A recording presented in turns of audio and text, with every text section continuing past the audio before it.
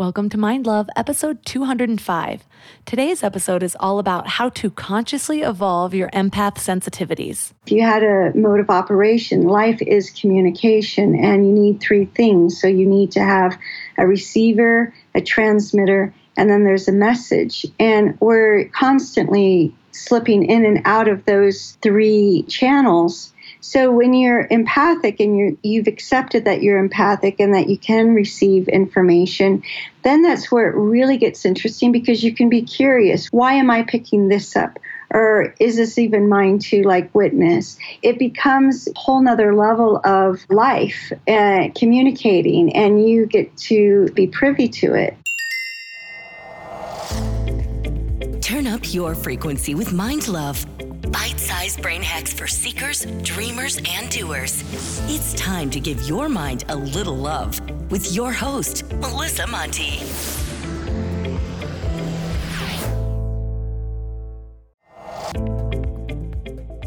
If you haven't subscribed yet, hit that little button. Subscribing, sharing, and 5-star reviews are really a great way to give back if you love the show. They help the show climb the charts, which helps me get even more amazing guests for you.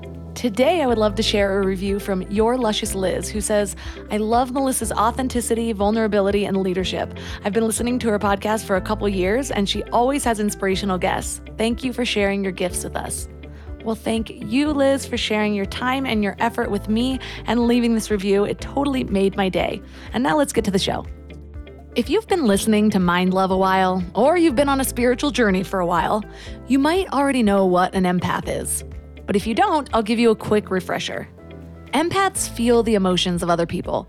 They are highly sensitive, both physically and emotionally, and the level of empathy can vary from person to person, almost like a sliding scale.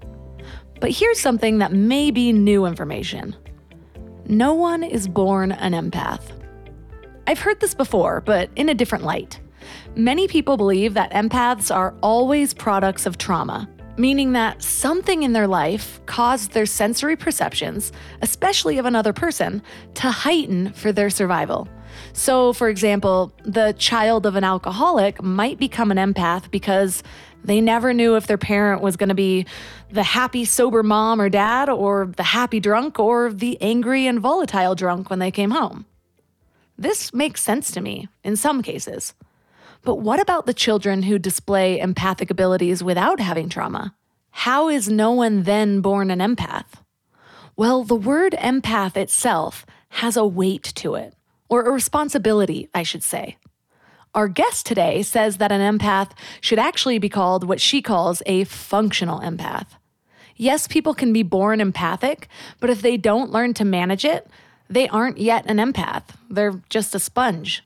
Suddenly, my whole life feels explained. Because potential empaths absorb other people's emotions, many potential empaths are a little bit volatile. I know I was. Not saying that I'd blow up at random people, but I would have very high highs and very low lows for seemingly no reason. I felt like I needed alone time, but I was also a little scared of alone time because my feelings were just so big and it was an exhausting wave to ride. Or when I was with people, I'd suddenly be overcome by an emotion and have no idea why. So I'd think, well, there must be a reason to justify these emotions, and then I'd start picking out all the things around me that I didn't like and place the blame. Or another example that would happen pretty often, a friend would be having an issue and I felt like I had to solve it, just so I wouldn't have to feel their discomfort about it. This happened a lot with friends' boyfriends. It was really difficult to just listen and be supportive because I felt like they just had to break up with them, so I did not need to feel their tension. Well, when I began to understand what an empath actually is, I was able to learn some protection strategies. I started becoming better at discerning which emotions were mine and which I picked up from somebody else. I stopped identifying so much with the emotions around me. This alone has changed my life. And also, there is more work to be done in being an empath than just managing how I feel inside and what I pick up.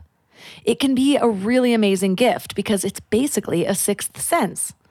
So beyond just learning to manage it or protect yourself, you can also learn to heighten your gifts in a way that serves you and the people around you.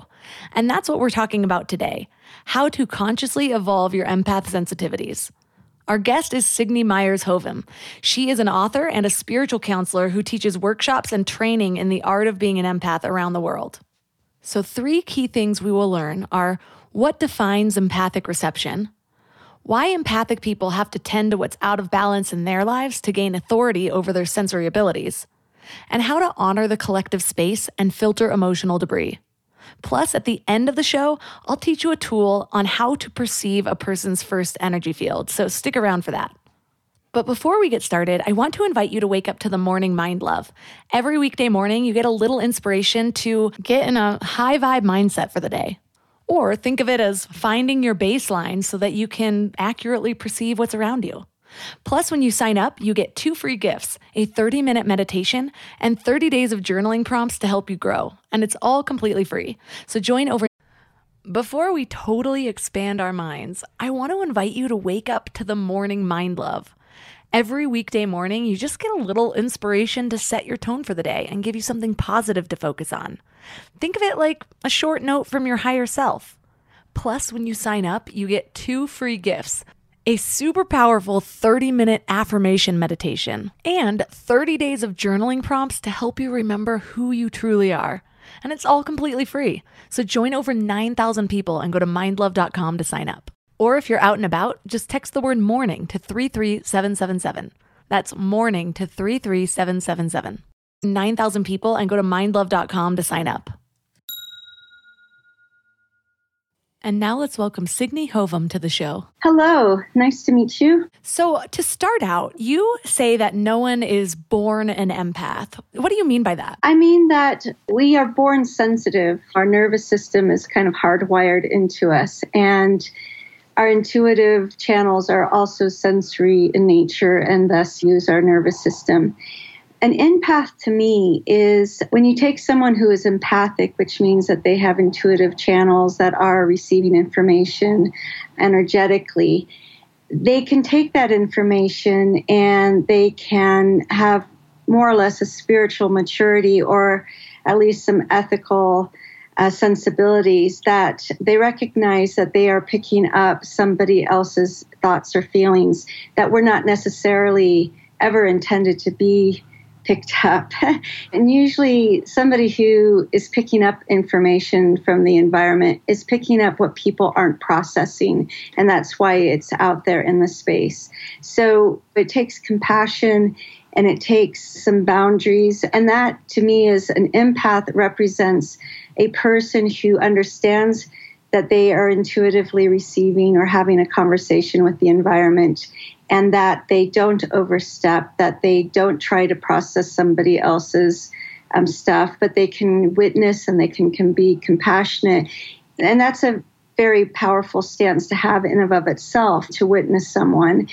And, so for me, if you were to tell me you were an empath, I would hope that means that you understand that you are sensitively picking up intuitively information, and you know how to respectfully deal with that energy and not be freaked out or triggered by it. It has definitely been a journey of learning that, but you're right, where I think a lot of people do identify as being an empath before they really understand the weight of that word or what it means, when really they might have the potential to be an empath or they're very sensitive, but because they don't learn how to manage it, then they're not quite there yet. So I'm curious, what has been your journey of understanding that you are an empath? Well, it's been a long and winding road. Well, I'm 57. So when I became aware of the word empath, it wasn't until I was maybe late 20s, early 30s, and I was beginning to unravel an understanding for myself that I could receive information from the environment, from other people, from places that was not necessarily mine. And that was a very liberating epiphany, because we come into the world without a manual, and we kind of presume that if we feel something, it must be ours. And trying to unlearn that you can actually feel tension, or you can feel what's not being spoken, or you can feel so much, and yet it's not originating from you. I think when we come back to, for myself, when I started to understand the power that each individual has as a creator and as a person who can understand that they generate thoughts, they generate their emotions. And so these thoughts and feelings that we have with our mind are originated from us. When you start picking up other people's thoughts, it takes a lot of discipline to kind of say, is this mine? And I went through a lot of is this mine phase in my early 30s as I was trying to really work with letting go of phantom pain that I would experience. And I would go to the doctor and I would explain what I was feeling, and I would have a lot of different tests done, and they would be all inconclusive. And then I started to have a little bit of mystical experiences that made me realize if I turned inward and actually sat with myself and began to understand my own, accept my own life story, because you really have to clean up your own triggers from your own life, from your own life experiences. And once you begin to accept what is yours and own it and process it, it makes it much easier to then discern when you pick up something that, this isn't mine. This doesn't originate from me. It might be similar in a way, but it isn't mine. And for me, it was a process of, I would say, a good 5 to 8 years, really investing in accepting my story, my life experiences, letting it be wisdom and a teaching to me. And it then cleared up for me the ability to be more receptive to what I was receiving rather than trying to hide from it. So when you experience, well, it's funny because I want to say your empathic gifts, but I know that you have an issue with labeling your empathic ability as a gift. Why is that? I think for myself, I went from back in 2007 when I started to do workshops on evolving your sensitivities is kind of what I declared it. There was a lot of, in the spiritual industry, there was a lot of self-help advice about that you needed to protect yourself. So there was an era of people really being almost fearful of this gift and that they needed to protect themselves. And then you fast forward to today or the last 5 years, and you see that the buzzword of being an empath and empathic is really prominent. And with it comes a lot of language about being a gift or a superpower. And for me, I feel it's compensating for the fact that as empathic people, we really aren't given a lot of permission or room to discover who we are. And I speak a lot about this in my book about how if you go to the dictionary and you look up empath or empathic, it will state the origin is in science fiction and fantasy. And this really diminishes anyone's chance to really identify with us or to express themselves. For me, I want people to understand that every single one of us is communicating all the time, and that requires our nervous system, it requires our consciousness, it requires our perception, and intuitive channels such as being an empath is just expanding the conversation that you're having with yourself and the environment. And so to start saying that that's a gift to me is really taking you out of the equation a bit, because if you're going to be authentic and empowered and true to yourself, you would understand that everyone more or less has this opportunity, and it's just about coming home to yourself. I hope that gives a little bit of clarity to that. It does, and I agree with you. And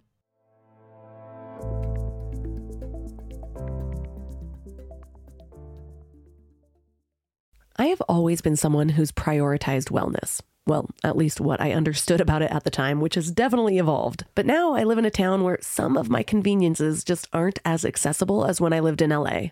Then I found Alo Moves and my whole experience changed. I've been an avid yogi for 16 years, but frankly, I am just underwhelmed by most online yoga. Their flows are either too easy or not varied enough. Well, Alo Moves has everything. Of course, they have an endless selection of beginner content, since that is the category most people fall into, but they even have advanced and yoga teacher-focused content. They are the only online platform that I can find that I can narrow down the time that I'm looking for precisely. Like, I have 38 minutes today. What you got? They have something for every mood. Trying to get a good sweat? Try their award-winning workouts like sweat-inducing yoga flows, HIIT classes, or reformer Pilates workouts with or without weights. Or find stress relief with meditations, affirmations, face yoga, gua sha, dry brushing, and even journaling for those quiet moments. And when it comes to sleep, it's just as important as fitness and nutrition. Ever since I watched The Art of Sleep on Alo Moves, I've been falling asleep faster and staying asleep longer. So unlock your personal wellness routine with Alo Moves. Go to alomoves.com now and use code MINDLOVE for an exclusive 30-day free trial and enjoy 20% off an annual membership. That's alomoves.com, code MINDLOVE. alomoves.com, code MINDLOVE.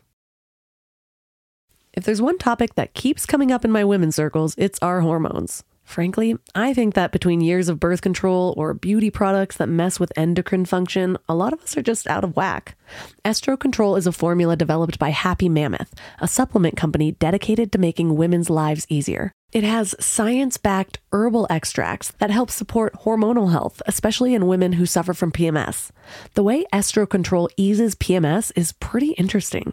The ingredients support the liver, and that's where our hormones get processed, especially estrogen. So when the estrogen isn't processed well in the liver, women may start having PMS, spots on the skin, they get cravings, they feel low all of a sudden. Estro Control was created to help women feel like themselves all throughout the month because PMS can basically rob us of a week of our lives every month. Totally not fair. Estro Control is made specifically for women who are premenopausal, so it's perfect for women that haven't entered menopause yet. And in fact, it's amazing for perimenopause when hormones start to fluctuate and PMS can turn into a beast. I have been relearning myself postpartum. I just started my period again when my baby was 10 months, and I forgot how wild these hormone changes can be. I wanted something to just maintain optimal hormone levels and help with mild mood swings, and Estro Control is perfect for this. For a limited time, you can get 15% off your entire first order at happymammoth.com with promo code MINDLOVE at checkout. That's happymammoth.com and use promo code MINDLOVE for 15% off your first order.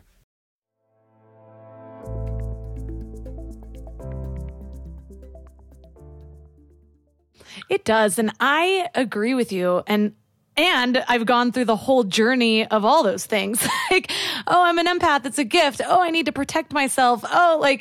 And I feel like for a lot of people, it's fun to identify with a new label. But before you really understand what that means, what it means usually is understanding how to manage that, how to use that extrasensory ability, however that manifests for you, in a way that's actually helpful rather than just another reason to sort of be self-obsessed, if that makes sense, which I think, unfortunately, we do see a lot of in the spiritual community. But I first learned I was an empath, and I did all those same things where I was trying to protect myself. And then I started to really just ask myself the hard questions, like, why is this here?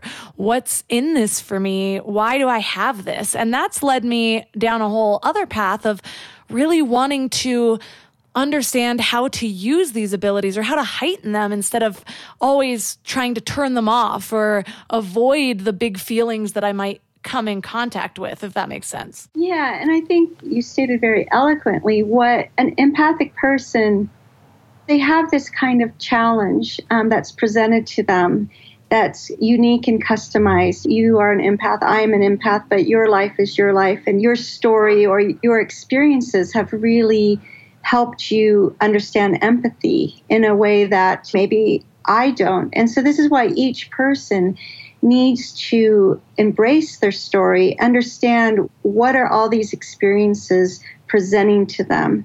And I think too that what you were saying about being overwhelmed, as you live your life and you go through periods where you get new experiences and you learn to kind of bring them on board and you learn lessons from them. And this is true with your empathic opportunities. And so you'll have moments where you feel a bit overwhelmed because it's new, it's a new sensation. You need to have an experience around it to create knowingness.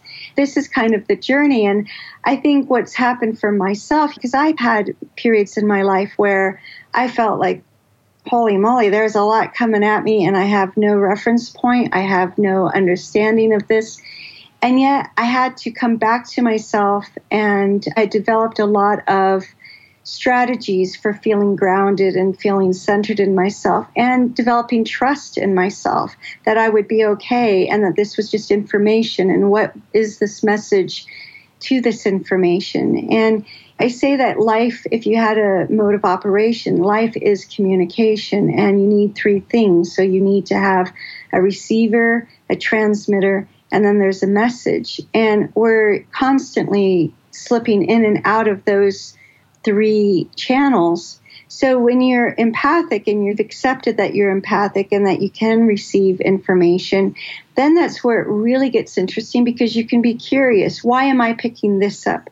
Or is this even mine to witness? It becomes a whole nother level of life communicating, and you get to be privy to it. What I love about really actually being an empath has come from the habit of these practices, which I am still learning to manage, to be honest.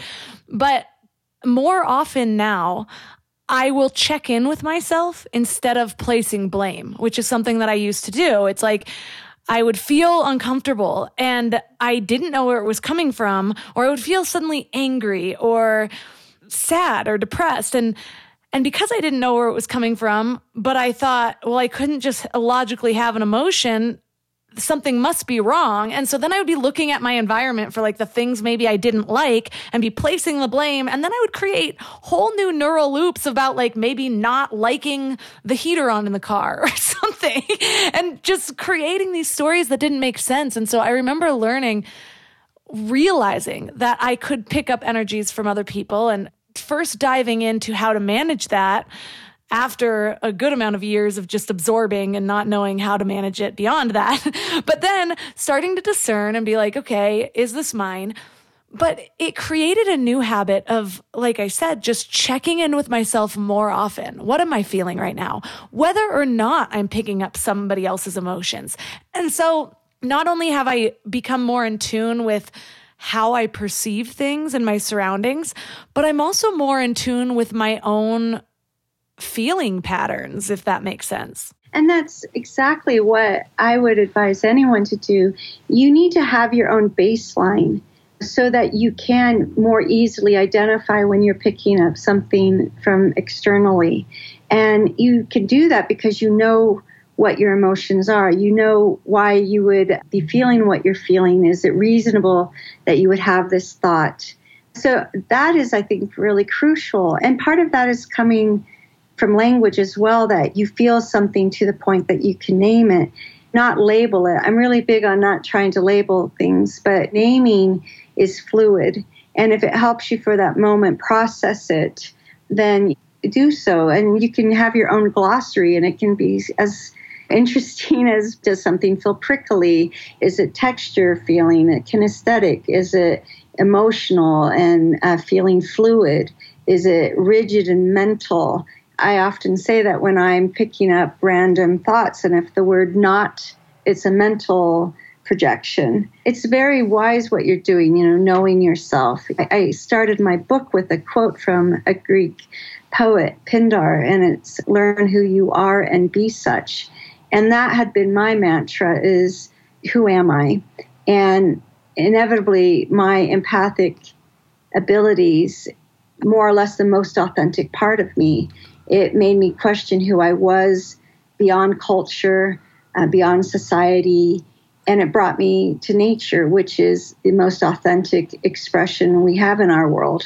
Yeah, you talked a lot about your relationship with nature in your book. How does that relate to your sensitivities? Nature, because it has this authentic presence, it's actually very relaxing to be around nature, because you do not have to figure out what it is. You know, it's a tree, and the tree may have a certain feeling, but it doesn't have an agenda. For me, nature has always been a sanctuary for me, that it helps me recharge. But nature, too, has taught me so much about energy. When you look at the way that your body functions, it has seasons. It replicates things that you see in nature, such as pulsing. The ocean waves have a pulse to it, a rhythm to it. Well, your heart beats, your circulation needs that mechanical pumping. Your esophagus, to swallow, you have a contraction. You have this pulse of contraction and then letting go. And a healthy energy body is also breathing and moving and pulsing. And that is life. Life is a pulse. And so nature has really, when I'm confused or if I'm curious about the mechanics of something, I typically turn to nature, because that is where the wisdom is held. It's so true, because I live in nature now. I live up in a mountain town, and it's interesting to me just going outside and very much being able to feel a vibrant energy, even when no one else is around. And for me, that helps me to establish the baseline that I want to have. And it's not always the baseline that I have when I'm by myself in my house. And I picture it almost as nature just has this vibrant energy. It's not tainted by sadness or what happened yesterday or whatever. It's just sitting there being life. It's being. And so nature really teaches me how to be in a way that was really hard for me to find when I was living in the city. And one of the things you talk about is that our intuitive senses operate from different energy centers within the energy body. Can you go deeper on that?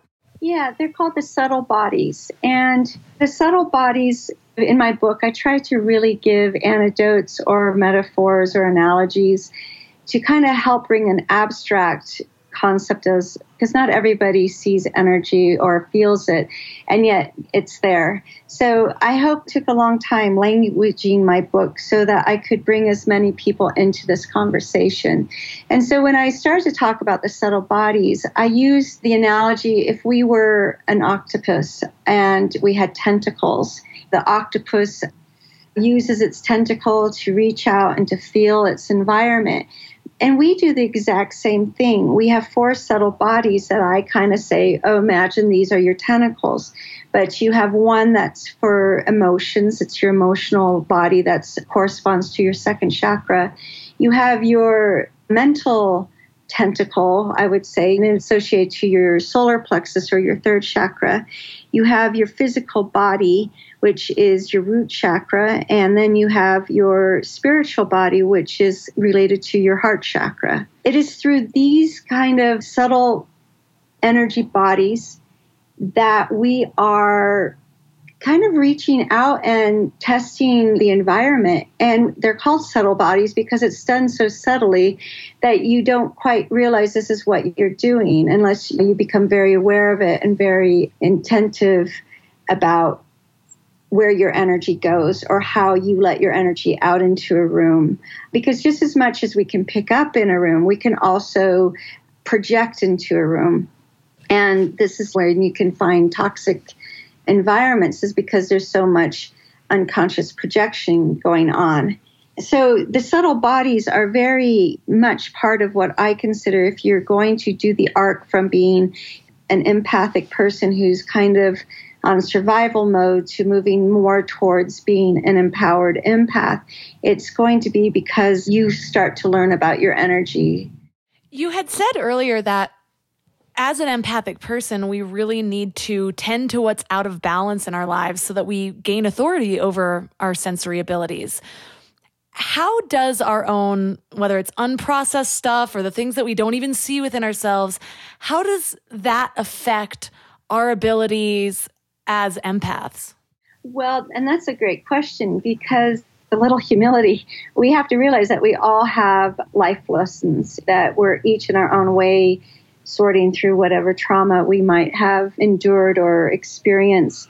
And when you understand that your nervous system has been experiencing from the time that you were in utero and then you come out into the world. It's been recording and receiving a lot of information. So when we start to kind of heal ourselves, it allows us to kind of have that space to not be triggered or to not be reactive, and that we can regulate and find our balance better when we can accept that, oh, I'm feeling this. Is it really what I think it is, or is it my trigger that's making me instantly jump to this conclusion? And do I need to give this some space for it to really reveal the truth in it? And I also say that if you're not a very patient person, your empathic nature is going to bring that lesson to you. Because I think what happens for a lot of us as we're either not awake or we're beginning to awake, we're very quick to jump to conclusions or to think we know exactly what it is, when in fact it's more nuanced and there's more to be revealed. And so being patient with what you receive and not going to instantly feeling like you know exactly what this is about is one of the things I would advise as well.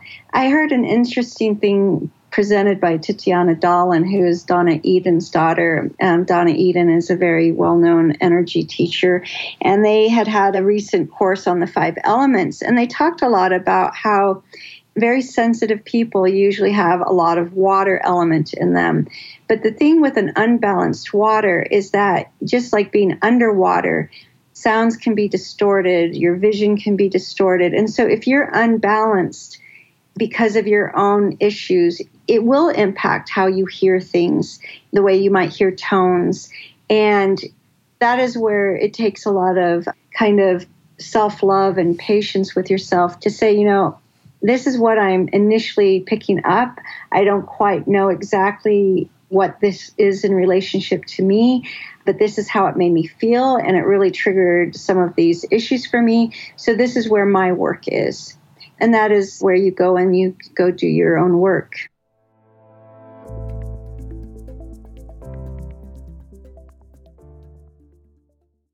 Americans spend an average of 90% of their time indoors and take about 20,000 breaths a day. And get this, the indoor air that we breathe is 2 to 5 times more polluted than outdoor air, and in some cases up to 100 times more polluted, according to the EPA. And did you know that air pollution is responsible for nearly 7 million premature deaths globally? So what's the solution? 2 words. Living intentionally. We have to take full responsibility for every area of our lives, including our health, which also includes our air. And that's why I love my Air Doctor. As a reminder, when you support my sponsors, you also support the show. Air Doctor filters out 99.99% of dangerous contaminants, so your lungs don't have to. This includes pollutants like allergens, pollen, pet dander, dust mites, spores, and even bacteria and viruses. I live in the mountains, and our air is pretty great. When I drive home, I can witness myself rising above the cloud of pollution that covers the rest of Southern California. But I know that even in the mountains, my home traps in the contaminants that my family brings inside. Plus, just sleeping one night with my Air Doctor, I could actually feel the difference. Air Doctor comes with a 30-day breathe easy money back guarantee. So if you don't love it, just send it back for a refund minus shipping. So head to Air Doctor Pro and use promo code MIND. And depending on the model, you'll get up to $300 off. You're saving up to $300. Lock the special offer by going to AIRDOCTORPRO.com and use promo code MIND. That's promo code MIND. And now for another episode of Lies We've Been Told About Our Health. We've all heard we need 8 glasses of water a day, right? Well, hydration isn't actually about water intake. It's about the balance of water and electrolytes so that our bodies are actually absorbing the water instead of just passing it through. A lot of people go for those sugary sports drinks, but let's be real, those do more harm than good. I've found a better solution. Element. It's a zero sugar electrolyte drink that's all about effective hydration. Each pack gives you essential electrolytes like sodium and potassium without the unnecessary additives found in other drinks. The team behind Element includes experts in biochemistry and nutrition, so they really know what they're doing. And it's not just for everyday use either. Elite athletes and teams, Olympic weightlifters, CrossFit champions, Navy SEALs all rely on it too, which to me says a lot about its effectiveness. Here's what makes them really unique. They recently launched a hot chocolate line with flavors like chocolate mint, chocolate chai, and chocolate raspberry. Ever since I went alcohol-free, I've been really intentional about luxurious, health-focused drinks so I can sit back and unwind while actually doing good for my body. And the Element Chocolate Chai is great for relaxing in the evening or warming up after winter sports. And you can try Element totally risk-free. If you don't like it, you'll get your money back, no questions asked. Receive a free Element sample pack with any order when you purchase through drinkelement.com/mindlove. That's drinklmnt.com/mindlove to get a free starter pack with any order.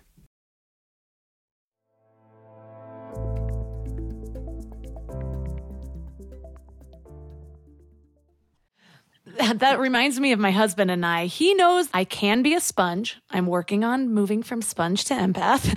But there's times where maybe something stressful at work happens and he'll sort of protect me from it, I guess, just because there have been times in the past where what might be a moment of stress for him leaks into me and then I carry it all day long. So it's something that we've had to work on. But you bring up communication styles in your book, and it was something that I really resonated with because I kind of subconsciously started communicating. Maybe that's my own evolution, communicating differently with him. When I'd feel something previously in the beginning of our relationship, I'd almost be like sitting there, like waiting for him to bring it up. Like, are you going to say something? Like, why is this weird energy here? And then I'd be sitting there in it, not really knowing how to protect myself from it, kind of thinking it's his, but then I'd be almost getting angry about it or like becoming stressed. And then all of a sudden I'm carrying it and I don't even know that I'm carrying it. So that was us in the past. But now I'm like, I feel something. And instead of, like you said, immediately labeling it for him, I'm just like, I feel something. Something's off. What's up? Do you want to talk about it? Whatever. And sometimes he still will say like, I don't want to bring you into it. Or sometimes it'll open up a discussion. And so that alone is a healthier way than the previous two of absorbing it or naming it for him.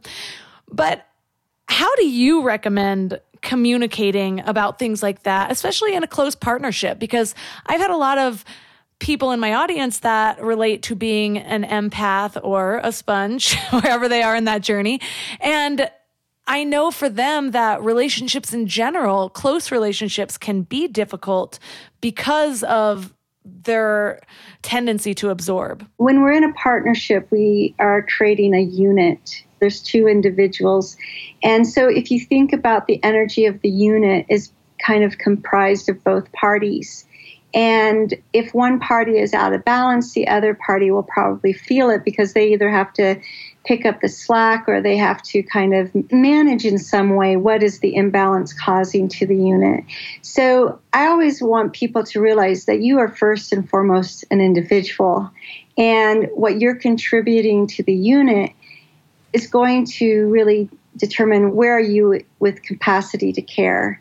If you're stressed, you automatically, your capacity to care about something outside of yourself goes down. I think it's really good to have healthy check-ins with each other and even having that self-awareness that I have a lot going on. I'm processing quite a bit. I don't have the capacity to be that available for you at this moment. It just brings honesty into the communication, and it also requires the maturity to say, okay, I'm not so needy that I need my partner to be sharing everything with me, or there's some accountability there of allowing and trusting your partner that they need time and space to process whatever's going. So if they say, I don't want to bring you into it, trust them on that, and until it's proven otherwise. You said earlier how most of the things that we pick up as empaths are other people's emotional and mental debris. That's all their unprocessed stuff, basically. Can you talk more about that? Yeah. In my book, I liken to a factory, and a factory can be judged on how well it has its emissions. And its emissions are usually based on how good is the manufacturing or the factory at processing whatever it's taking on. And we do the same things. When you encounter someone who is self-aware, who understands that they might have a few triggers or they have their issues, but yet because they're self-aware, they're not letting that be displaced through their behavior, and it doesn't impact their relationships as much. But then you can have someone else who is less self-aware, really hasn't taken, or the opportunity hasn't arisen where they start to look at some of their issues and their triggers of what causes them to be imbalanced, or so it gets flushed out into like displaced behavior. And then everyone in the room can feel it or experience that this person is not as balanced. So it's energetically, okay, if you imagine that you were a figure skater and you're doing one of these twirls and you notice that she can create her speed by how she brings her arms into her, and she can go much faster. So she's bringing her arms into her, it's centering her, and yet she can go faster. But if she puts her arms out, she can slow down. And when we aren't processing something, when we're in denial, it's kind of a fragmented episode in our life that we haven't integrated, it is farther out afield, and it can be pushed out into the environment, just like the hands going out. And the person kind of is slowed down a bit. Their relationships might be problematic, or they might be a little bit stressful. But the more we own our stuff, bringing it closer to our chest, and if you notice that figure skater is bringing both of her hands, typically upon her heart. And I like to use this imagery because when we bring ourselves to our heart, to breathe with our heart, to connect to nature through our heart, to accept lovingly, compassionately, wherever we're at, even if we may not feel we're completely whole, but that's our intention. This is part of why when somebody says, I'm going to own my stuff, but that is that owning, it's that processing, it's coming into your heart and accepting it. One of the things that you teach about is honoring the collective space and learning to be a spiritual level.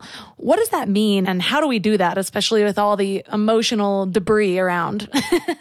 Right. Well, I was really happy when I was writing this book because I talk a lot about the fundamental purpose, I guess, an empath has is that they sense balance. They sense when a room is out of balance or there's tension or what's not being said. There's this kind of innate knowingness. I mean, even if you close your eyes and you're in a room and just use your sensory intuitive to see how the space feels, you can start to feel like a level, what's balanced, what's not, even in your own body. Like I do this a lot. I scan myself and ask, do I feel level in all directions? And if some part of me is more contracted than another, I go and I breathe into that situation. I breathe into that part of my body or my energy system, bringing life to it, because that is what ultimately breath does. The level, when I was writing, I realized that the carpentry tool of a bevel is also called a spirit level. And I really like that connection. So in a collective space, particularly if you were attending to a retreat and people are sharing, there's an active aspect of listening and to someone else and giving them space and support to share what they want to share without you having to take it on. And I think it's very important for sensitive people not to want to instantly go to being the rescuer. Letting people have their own epiphanies is truly the most graceful thing I think we could afford each other. Someone else telling you something you haven't quite figured out yourself denies you that sense of authority that you figured it out and you brought it home. That's not to say that going to counseling and getting therapeutic help isn't important, because oftentimes a really good therapist or holistic therapy is all about giving you that space to be vulnerable, to hear yourself and to listen, because I tend to say that healing really begins when you can hear yourself. And hearing is more or less out of your emotional body, whereas listening is more out of your mental body because you're listening to details. When you're in a collective space with a group really ask yourself, has the group defined its intention for how is that space being used? Is everybody kind of aligned to what that intention is? All of that very mindful practice helps elevate the energy of the space really profoundly, as opposed to having a mix matched of different people with different intentions. So I feel collective space is very profound and powerful as long as you recognize boundaries and being supportive and never in detriment to yourself. One of the sentences that you had in your book that I just really loved, so I wrote it down and now it's on my mirror, is that our empathic abilities align us to this cathartic spiritual service. It's an act of mirroring to others what's within them and they haven't expressed yet. And I find that so helpful because I have been the impatient empath. I was sharing earlier how there have been times in my life where before I knew really what was going on with me, like friends would be going through breakups or would be having troubles with their partners, and I would just want them to break up with them so I didn't have to feel their discomfort. And so I was always like, well, I can just clearly see this pattern. You guys are going to break up soon anyways. Then I evolved beyond that, but it still can be kind of difficult to have that patience, but something about seeing myself as a mirror for what's with that they haven't expressed and reminding myself that everyone's on their own journey. And if they come to it on their own, it is going to be so much more powerful in their life. And I learned this back when I was a suicide crisis counselor. Our job was not to fix their problems. It was to ask them the right questions to find their own internal empowerment. And also now that I'm a mom, I'm always kind of connecting the dots of all the different pieces of information that I'm learning. One of the things I learned is that when you show a child how to use a toy, for example, they'll lose interest in it faster than if they figure out how to use the toy themselves. And I wonder how true that is for us if we figure out different aspects of ourselves without somebody just telling us. Our curiosity is piqued more. Our sense of wonder or our willingness to explore ourselves is more lit up than we would be if somebody just said like, oh, you're obviously going through this, this, and this. I can see it clearly. Why can't you? You know what I mean? No, that's really true. And that is that, that spiritual maturity is how I phrase it. To know that, one, you don't know everything. And two, you are just having this experience, seeing, feeling, or assessing a thought. I'm really big on people putting themselves in the equation of their life. There's so many people I feel that have displaced their authority based on culture or society or just trying to fit in, conforming. And coming into your own equation means that you honor yourself. You are curious even about yourself. I had somebody once in my practice where they were always asking me to pray for them. And they would be desperate. And obviously I prayed. It's not like I denied them that. But I got to a point where I finally asked them, why are you willing to ask me to do something for you that you won't do for yourself? And I really needed this person to understand how far out of the equation of their own healing they had put themselves. So it is very empowering to be curious. And I think as an empathic person, our sensory nature has really set us up to be very curious and to be constantly in a state of expanding and learning and feeling and learning more and more with each moment who we are. One of the things that you said in your book was that our subtle bodies work together to create different expressions of dimensional consciousness. What do you mean by that? Great questions. When I started on my independent study of myself, it's because I am married to a foreigner. I've lived around many places feeling a little bit isolated and cut out from resources. So I really took it upon myself to start figuring out some of the things I was curious about.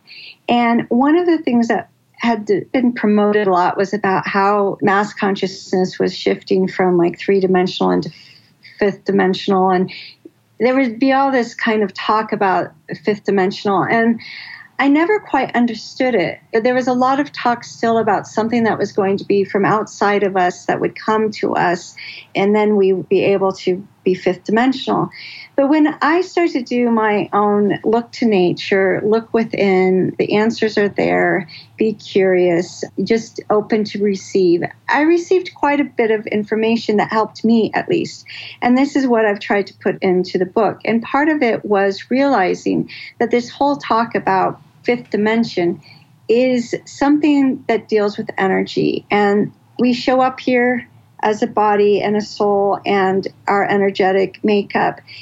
And we have everything that we hear. We just need the mind, and we need to have our focus and our intention.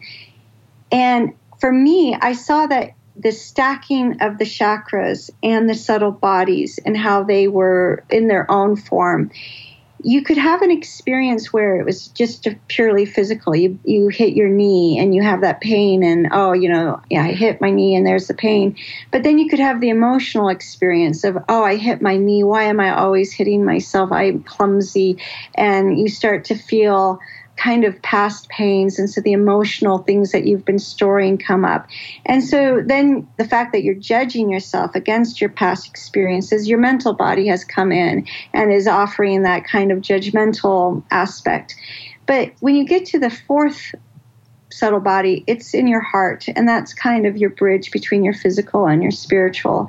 And your heart is where forgiveness and compassion, when it's balanced, you're able to really give both ways to outside yourself and inside yourself, compassion and forgiveness.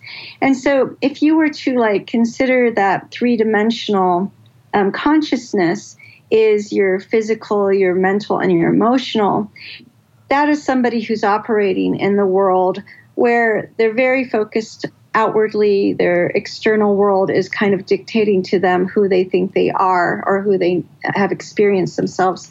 But when you start to bring in the fourth subtle body, the heart chakra and the spiritual body, you get an expanded ability to have empathy that's just not so personal to your life, but it's universal empathy, because you've accepted that all life forms and the rights to life and harmony and all of these things. So the more you bring in compassion and forgiveness and empathy, it's creating a larger network of how you experience yourself, how you experience society, the world in general.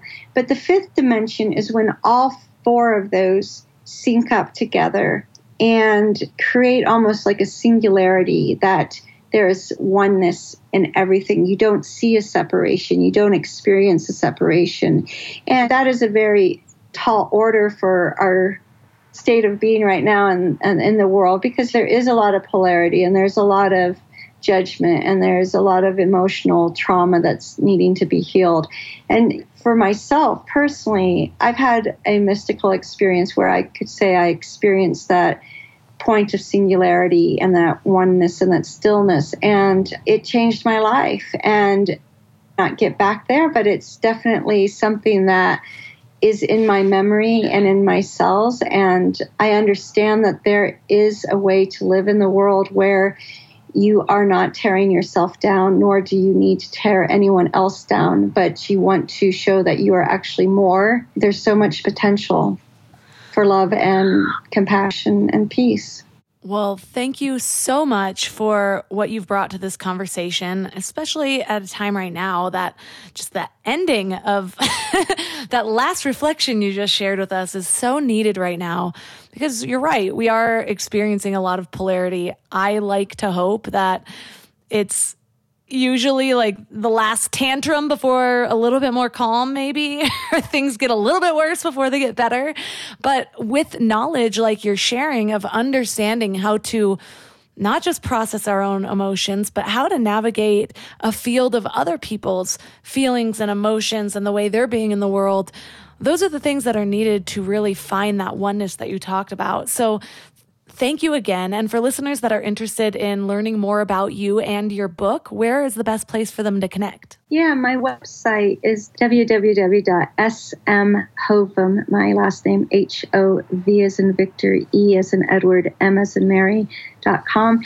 And I have all the kind of links to where they can buy the book. Today is actually my publication date. So I'm very excited to have spoken to you on this very auspicious day for me. And there's also a link there. There's an ebook version as well. And there's an audiobook version. And also they could find other information out about me.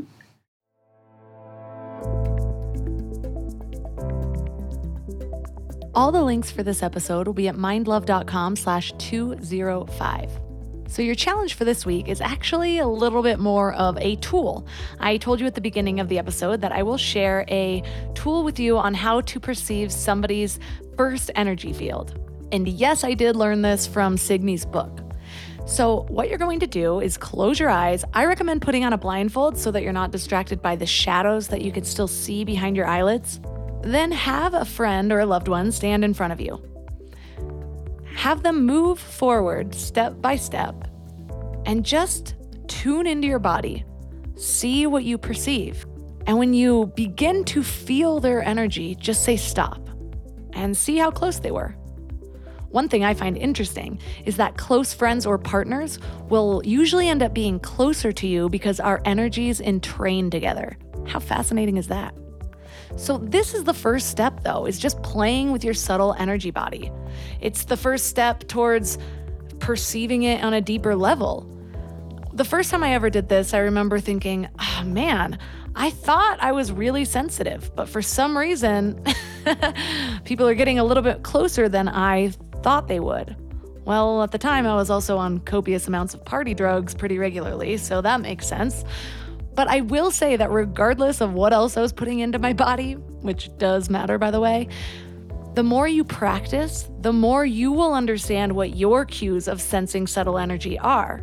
So while it might feel really obvious to you when you sense somebody's anger because you're used to doing that, you might not be used to sensing somebody's other subtle emotions. So the more that you practice, not only will you understand your own subtle energy better, but you'll be able to perceive what's around you as well. So let me know how it goes. Reach out to me on Instagram at MindLoveMelissa. If you love Mind Love and want to support the show, the best way to do so is by joining Mind Love Premium. You get all of the backlogs of exclusive episodes, plus meditations and other bonuses, and you can do that on my website at mindlove.com/premium or right in the Apple Podcast app. The Apple Podcast app is less friction, it's easy to do, but I do prefer my website. But honestly, I am grateful either way. You can also support one of my amazing sponsors. I absolutely love them all, I vet them all, I use them all, and they're amazing. Or you can just leave a 5-star review on Apple Podcasts or share the show. So lots of ways to support Mind Love. I appreciate any way that you choose to do so. And that's all for today. So thanks for giving your mind a little love today, and I'll see you next week. Thanks for tuning into Your Higher Frequency with Mind Love. Head to mindlove.com for a free gift to keep your vibes up until next week.